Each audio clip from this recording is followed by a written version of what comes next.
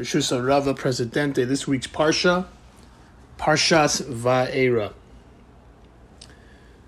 So Rabbeinu Bachya explains that when you're working, whatever it is that you do, you have to have in mind that you're fulfilling the commandment to pursue the means of this world. And there's two commandments regarding work. La'avda u'lishamra. It says in Bereshis, to work the land and to guard the land. Working the land refers to positive commandments, things you're commanded to do.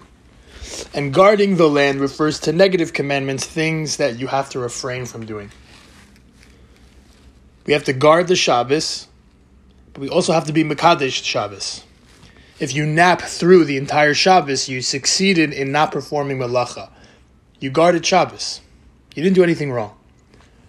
But were you Mekadesh Shabbos? It's not just about observing Shabbos, checking the boxes, doing what everyone else does. It's about making Shabbos yours. How you spend your time is what it's all about. Sure, you made Kiddush, you ate, you said Birkas Hamazon, but were you talking Lashon Hara the entire meal, talking about what everybody's doing in the community? What this one did, the deal this one closed, what this person wore, can you believe it? Or did you sing a Zemer? Did you sing a Niggin?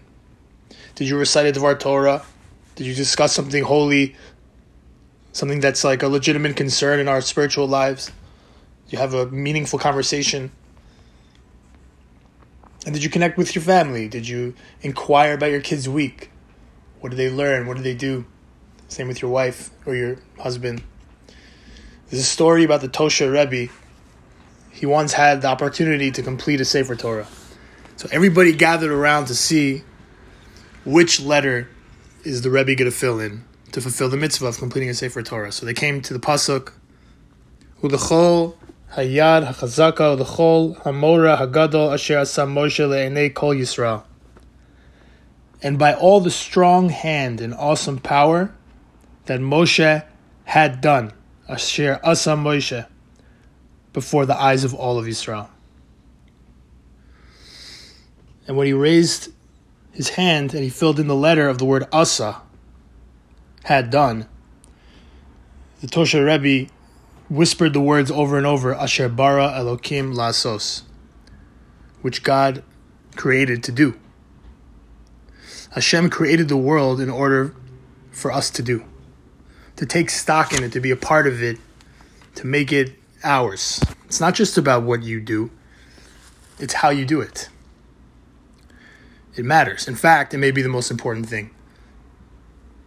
Says the Ramchal in Mesilas Yesharim, we learned it last night with El Presidente, that a person who desires kavod in this world, there's a certain strategy that they should use on themselves to convince themselves of why the next world should matter even more. There's a certain type of person the Ramchal describes.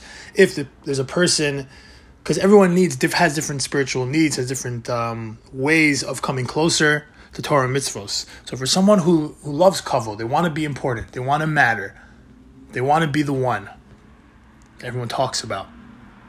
So how should this person convince themselves that really what they should be doing is spending a lot of their energy on Torah mitzvos and all of their energy on doing the right thing? As follows. Oh, so you care so much about being the man over here, but when it comes to the next world, I'm fine with just not getting into Gehenna. As long as I don't make it into Gehenna, I get into Olam Haba, like I'm good, it doesn't matter. I'm just happy to be there. So says the Ramchal, you think so? You care so much about kavod over here, about being the one over here. The guy who you think you're so much greater than, what if you're going to see up there that he has a higher place in Olam Haba than you? What if Joe Schmo has a higher place than you, and you think Joe Schmo, what do you think about him? Oh, he's a loser. He's this, he's that. Really? What if he's going to be higher up there than you are? Then you're going to be eternally jealous of the place he has over you. You think the jealousy's bad over here. You think the desire for kavod is bad over here. Imagine in the next world, the infinite. It's going to be infinitely more intense. So obviously you should be worried about it.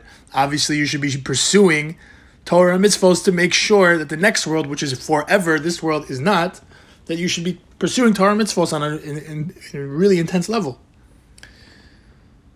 So in this week's Parsha, Moshe Rabbeinu, he expresses concern to Hashem when Paroah refuses to let Am Yisrael free. He says, Hashem, I don't know what to do. Paroah's not budging.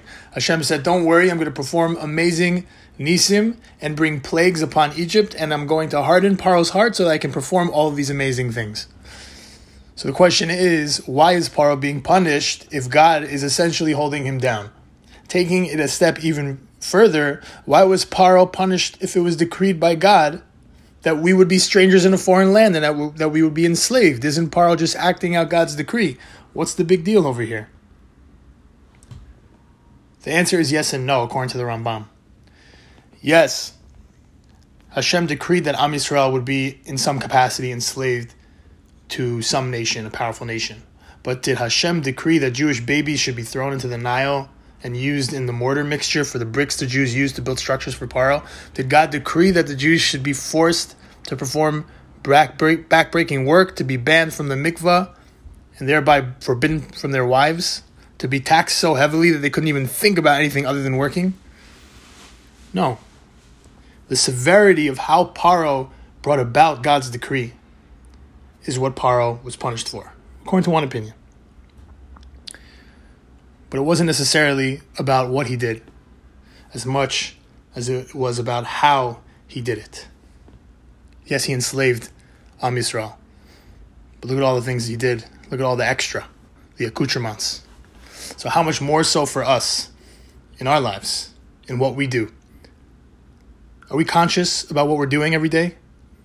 The tasks that we perform, the mitzvahs that we perform, when we daven, when we give tzedakah, when we talk to our kids, when we give advice, when we hear people out? Are we there? Are we involved? Are we engaged? Or are we just checking the boxes? We're just doing it because we have to do it. Everybody should have a meaningful and beautiful Shabbos.